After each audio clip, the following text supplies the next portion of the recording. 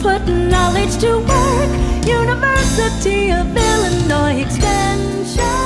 Welcome to another edition of Spotlight on Natural Resources. I'm Bill Wasner. With me is the illustrious Dwayne Friend. How you doing, Dwayne? Wow, illustrious. Illustrious, yeah. That's great. It's a nice term because, how are you going to define it? Who's to say whether one is not illustrious or not? It's a good title. That's right. So we're going to talk as we speak. The high today, where I'm sitting, is supposed to be about 98, and they're thinking it may well get up to 100. And what topic better than to talk about the heat index on a day like today? So tell me about heat indexes. Well, we've been hearing about this, like you say, for the last several days, actually the last several weeks. And it's something that the media reports on constantly. And I think a lot of folks don't really understand well what the heat index is. And really, it's just a measure of two things. Obviously, it involves the temperature, the regular temperature. But the other thing that comes into play with the heat index is humidity, or how much moisture is in the air.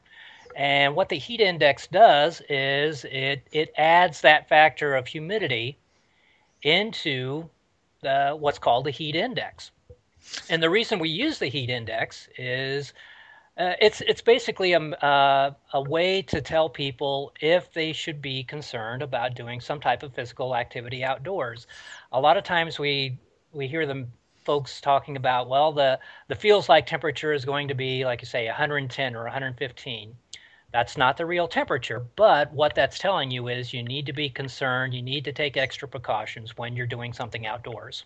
So I've heard that term as well. Feels like, is that the same thing as the heat index, or is that some other? It's the same thing. And what the heat index does, or the reason we use humidity as another indicator is, we talk about the warm temperatures, and I'll just ask this question: what do we do when we get warm? What's our body do? We perspire. That's exactly right. And that sounds classy. Again, it's all in the terms. It sounds nicer than sweat. That's right.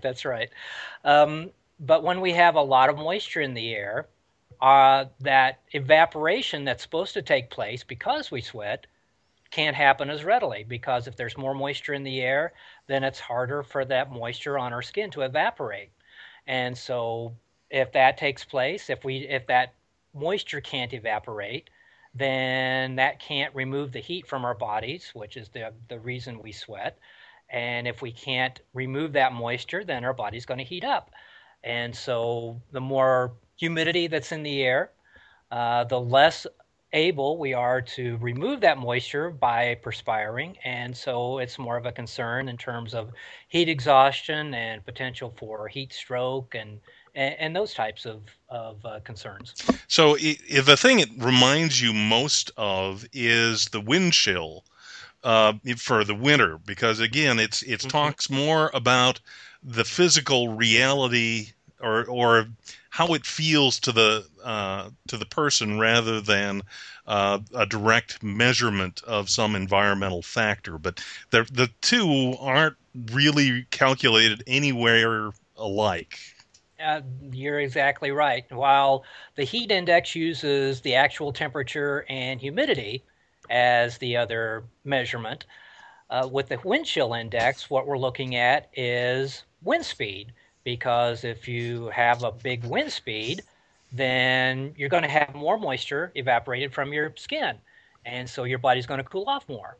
And so in the wintertime, we're looking more at wind speed because we don't want our bodies to cool off. But if we've got a wind outdoors, and with those cold temperatures that are already out there, that's going to increase our cooling potential for our bodies and get to the point where it can cause problems in terms of being frostbite or those types of things. So with the wind chill index, we're looking at wind speed as opposed to humidity.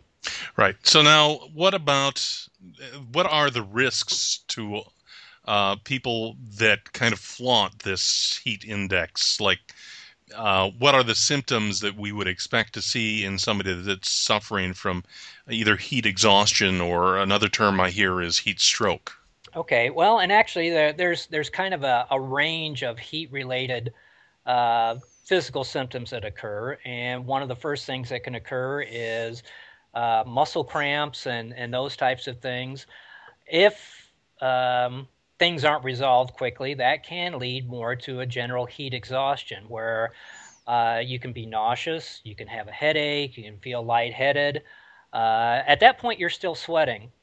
But if you don't get cooled down at that point, things can then progress into heat stroke. And at that point, the body gets so warm, and you've basically lost so much fluid that you're not sweating anymore. And so your body temperature goes up even higher to dangerously high levels. At that point, you have to be concerned about not fainting or going into a coma. And at that point, it's really a life-threatening situation if you get to those temperatures. Then you're talking about body core temperatures up around 104 to 105, which is extremely dangerously high at that point. And so medical attention would be called for something as serious as heat stroke. But what kind of treatments are available, other than, of course, you'd get out of the heat and into air conditioning, I suppose? Ice packs sound like something that would be a good idea. Yeah, you obviously don't want to get to the point where heat stroke is a concern. Now, for some folks, the particularly the elderly that may not be able to regulate their body temperature as well as others, or the young, infants and those types of things. Those are the folks that you really need to be concerned, particularly on the sun or the heat stroke side of things, because a lot of times they can't, they may not be able to help themselves as well as they need to. So you definitely don't want it to get to the point where that's a problem. But obviously, if you start feeling kind of nauseous, kind of lightheaded, you're sweating profusely, you're getting into those heat exhaustion situations. So drinking lots of fluid, that's one of the big things. Drink, water, sports drinks, those types of things. Keep your fluid levels up. Getting into a cool area.